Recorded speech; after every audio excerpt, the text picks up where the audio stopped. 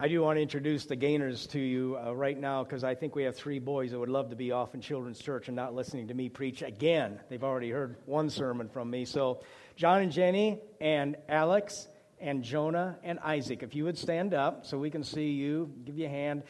I think these 3 boys might be giving you candy afterwards too. They like to hand out candy. So and their little sister Lauren, I believe, is upstairs. So a wonderful family. We're going to show a video of them a little later on about their work. So boys, you may head off that way and go and see Robin. Is that all right? Okay, thank you. John, you need to hear this, so come back, all right? No, I just... Okay. I know some of you have noticed that Casey's been preaching a little more, and I just want to kind of let you know what's going on here. I am preaching 3 times a month. He's preaching once a month, so 75-25% percentage. And then on 5th Sundays, who knows? It might be him, might be someone else that's preaching. And so he preached the last Sunday of May and then the first Sunday of June. Now I get the rest of June, and then he'll preach once in July, and they're like that. So James 1 is our text today. If you have that, turn to that. 2 weeks ago, Casey preached on part of this text about the mirror, and I want to touch on that again. So if you have your Bibles, look at this, and it'll be on the screen. Chapter 1, verse 23. It says, "Anyone who listens to the word but does not do what it says is like someone who looks at his face in a mirror, and after looking at himself goes away and immediately forgets what he looks like. But whoever looks intently into the perfect law that gives freedom and continues in it, not forgetting what they have heard, but doing it, they will be blessed in what they do." Now, what's this mirror that James is talking about? Verse 25 says, "Whoever looks into the perfect law that gives freedom." That is the Word of God. That's the mirror. And when we look at Scripture, at the Word of God, and in particular here in James, it reflects back to us some areas that we need to look at in our own lives. The reason you look in the mirror is to do what? See how pretty you are, for some of you vain people. Or how ugly you are for the rest of us. When I look in the mirror, I keep thinking, I is ugly. Someone showed me a picture of myself this morning at first service. I don't look like that. I'm a lot better looking than that. And I told him to change the picture. But anyway, my body's not pretty. It's depressing. It's not getting any better. Have you seen these lists that start out, "You're so ugly that"? Heard that? This is not for any of you. This is for me. You're so ugly when you walk into the bank, they turn off the cameras. You're so ugly when you go to a haunted house, you come out with an application. You're so ugly when you were born, they put tinted windows on your incubator. You're so ugly when you were born, the doctor took one look at you and slapped your parents. And if ugliness were bricks, you would be the Great Wall of China. Ooh. But the main reason you look in the mirror really isn't to see how pretty or ugly you are. It's really self-evaluation, to examine yourself so you can improve yourself. You never look in the mirror. If you never do look in the mirror, you'll never see how you look. You'll never be aware of that dirty spot, that spot of dirt that's on your cheek or that parsley that's in your teeth. And so James says you need to be in the Word. That's the mirror for your life. Let this book reflect back on you and let it help you see some things about yourself. And then James says if you do look in the mirror and ignore what you see, you got a hair out of place or a zit that needs to be squeezed, and you don't do anything about it. Is that gross? Okay, sorry. You don't do anything about it. That doesn't do any good either. So let this mirror motivate you. Let the Word of God motivate you to look at some things, and God can fix some things in your life. That's what this whole series is about. Last week, Casey talked about James being about maturity. And one of the primary ways to maturity is let this mirror expose some things. Now, James' audience are scattered Christians throughout the Roman Empire, and he wants them to reflect on how they're going to respond to mistreatment. Because many of them were being persecuted. Some of the persecution was overt. Some of them were experiencing more subversive persecution. They were paying a price to follow Jesus. So James starts out the book talking about trials and temptations and trusting God and seeking God's wisdom when those trials and those times of mistreatment come. And you may be mistreated. In fact, you will be mistreated. That's just part of life. You may be on the wrong end of a false accusation or an innuendo or some injustice or some hurt. And there's a variety of responses you can choose. You can retaliate. You can seek revenge. You can suppress it. You can explode. You can get depressed. James says, ask God for wisdom, first of all. And now in our text, he's going to be a little bit more specific. He says, "My dear brothers and sisters, take note of this. Everyone should be quick to listen, slow to speak, and slow to become angry. Because human anger does not produce the righteousness that God desires. Therefore, get rid of all moral filth and the evil that is so prevalent, and humbly accept the word planted in you, which can save you." One reaction to mistreatment, and probably the most common, get mad. Now, I preached on anger before, and I continue to be amazed at how pervasive and how destructive it is in so many lives. The number one complaint by women about their husbands is anger. You know what the number one complaint by men about their wives is? Her anger. We live in an angry world that seems to be getting angrier. Jesus tied it to murder in his Sermon on the Mount. In Atlanta, Georgia, a 2-year-old toddler was shot through the neck by an irate motorist engaged in an argument over a road incident with the toddler's father. We hear about road rage all the time and air rage. And of course, we have school shootings and shootings of cops. It's mostly because of anger. And one of the temptations when we get hurt, get offended, is to get angry. And when the early church was being persecuted, there was a temptation to retaliate. It just seems to be the natural thing. Now, there's a book called Kiss That Frog that's recommended to me by someone in the church, and it's a really good book with an odd title. But the author says that anger is the ultimate negative emotion. And he says, and if you think about it, it's true. All fear, doubt, jealousy, envy, resentment, any negative emotion, eventually, if it's not dealt with, will turn into anger. So if you have fear or doubt or jealousy, envy, resentment, you don't deal with it, you will become angry. And then it also says in that book, all unhappy people are angry because either you're depressed or out of control or something else. Now, sometimes people are angry, and they don't even know it. Just so much a part of their DNA and makeup. They've just gotten used to having an angry lifestyle, and sometimes it can come out in the form of whining. Someone said whining is anger through a small opening, or some other way you can have anger. So when we have an injustice to us, the natural thing is to become anger. Some of you don't struggle with this. Some of you have this phlegmatic personality. You can't understand why people get so angry. It is estimated that there's about 20% of you that have that kind of personality, so you can take a nap today for the first half anyway. You don't have to worry about it, because you just aren't going to get angry. But then there's another 20% way on the other end of the spectrum that really have a problem with anger, and the rest of the 60% are somewhere in between those two poles. So about 80% have some issue with this. James says our anger does not bring about the righteous life that God desires. We will never have the positive influence in this world or with anyone else in a positive way if we have anger. You remember the Disney movie Beauty and the Beast? The Beast needs to win Belle's love to save the kingdom. And the Beast's biggest issue? You must control your temper. And he screams at Belle in anger in the early part of the movie, go ahead and starve. And everyone knows that the Beast will never win Belle's affection with anger. His anger is powerful, but it's also weak. So if you see an angry man or angry woman, you're seeing a weak man or woman. And I wonder, as I was getting this ready, how many came to church this morning mad at someone? How many are mad at the one they came with? We praise the Lord and worship and commune together and pray and then carry resentment, fight on the way home. It's not the righteous life God desires. Almost always when you feel like you've been mistreated, you're just going to be tempted to get mad. Now, there is a place for anger in the Christian life. Some things should make us angry. Paul said, hate what is evil. The prophets spoke sometimes in anger. Jesus got angry. You know, when we see kids abused, we ought to be mad. Seeing injustice, people going to an eternal separation from God, that ought to upset us. So anger can be an act of love. If your child steps out into traffic, you may get angry because you love them and you don't want them to get hurt. But James says, you be slow. You be careful when it comes to this emotion. I ran across another concept in preparing for this, and I had to think about this for a minute, but it says the root cause of anger is blame. Blaming yourself or others or your circumstances. And it also says the moment you stop blaming, that negative emotion stops. It's like turning off a light switch.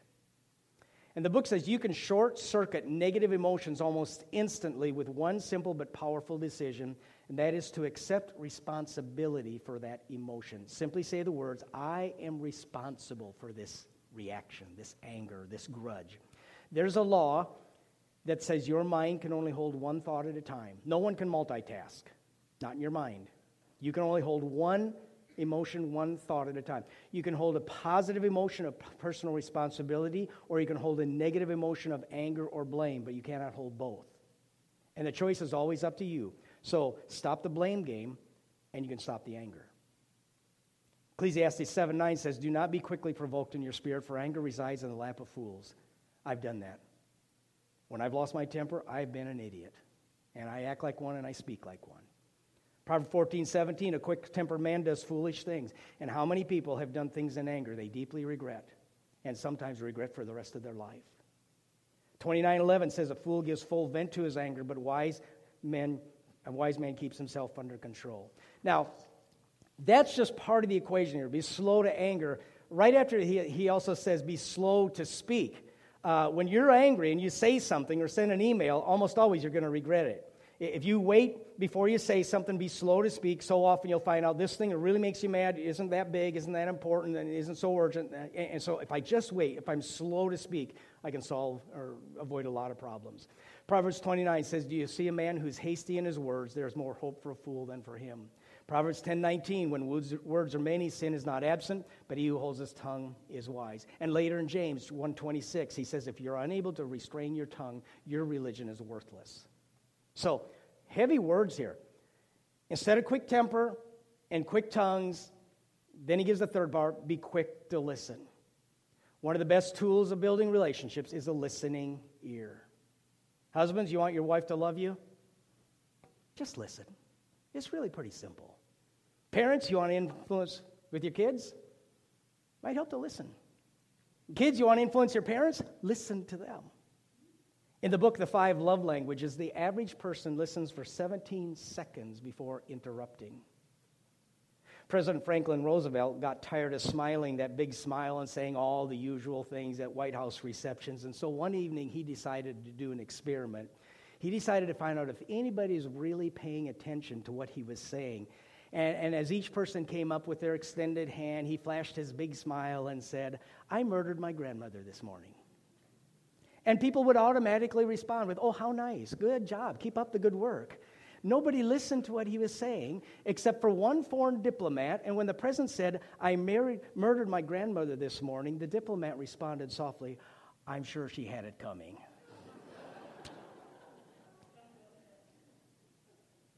When's the last time someone said to you, you are really a good listener?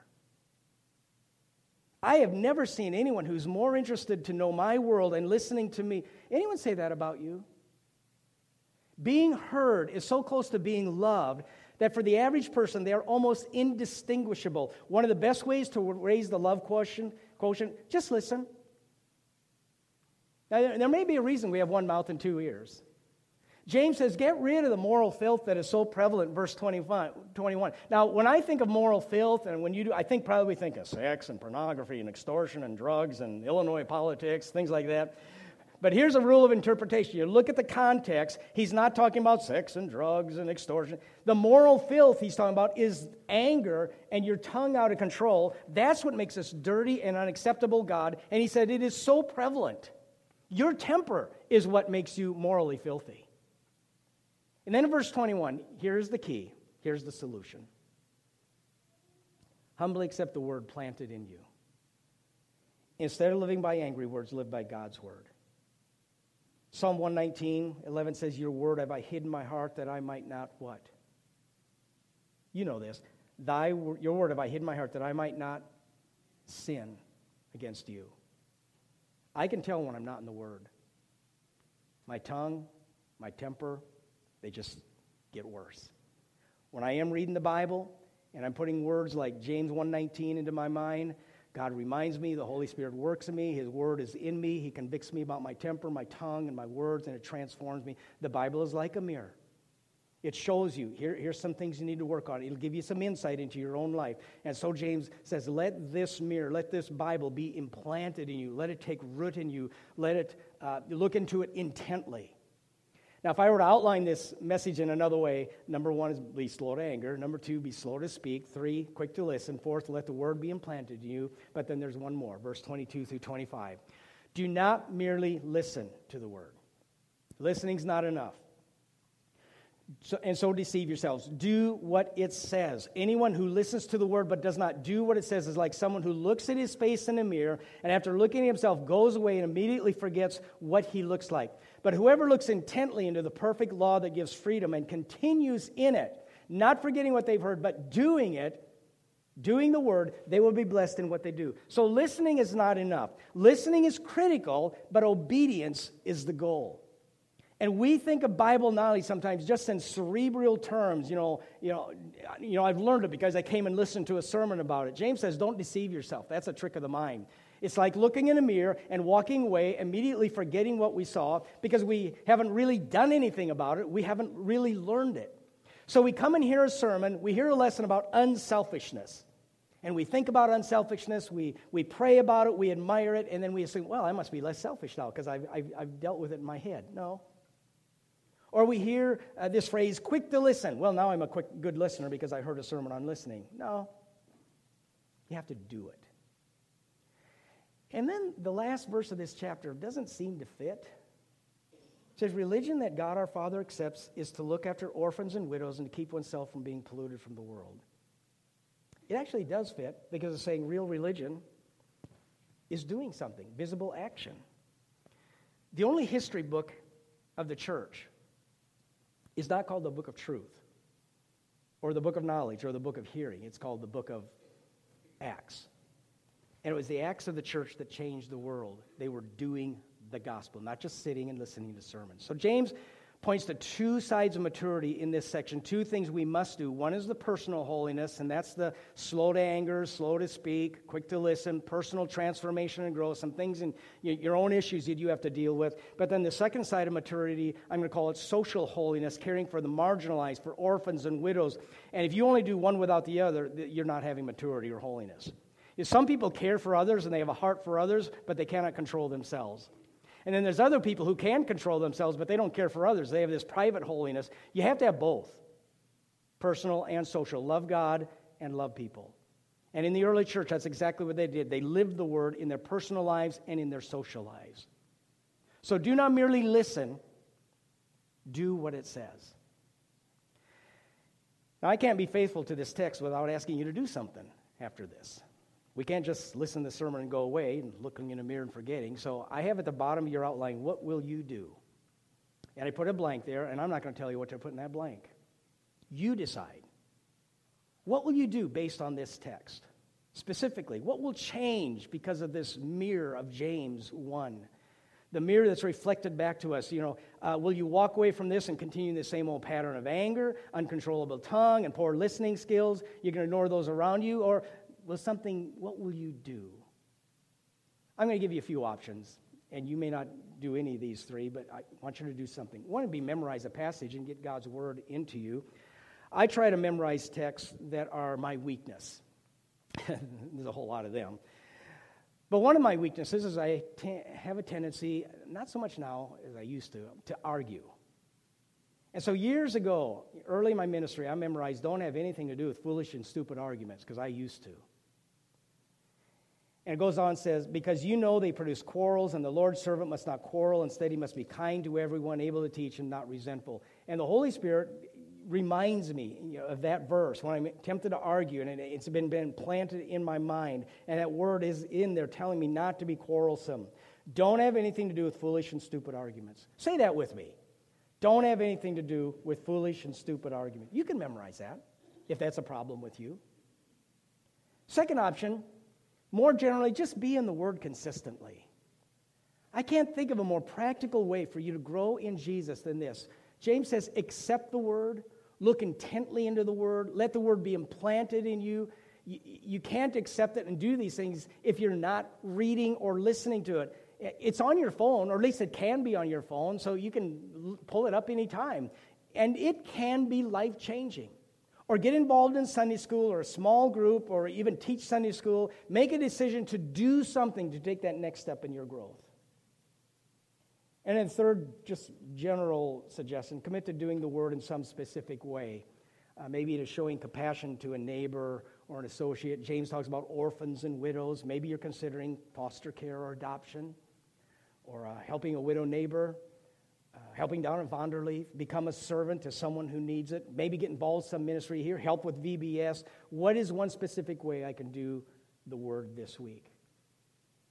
If anger is one of your issues, I have a file full of helps to overcoming anger and changing that rut that has become such a habit in your brain. Now, most people say, I know I need to, and never do it. They look in the mirror and walk away and don't do a thing. They got a big fat zit and just let it sit. And everyone sees the zit and it is ugly. So make a decision to do something about it.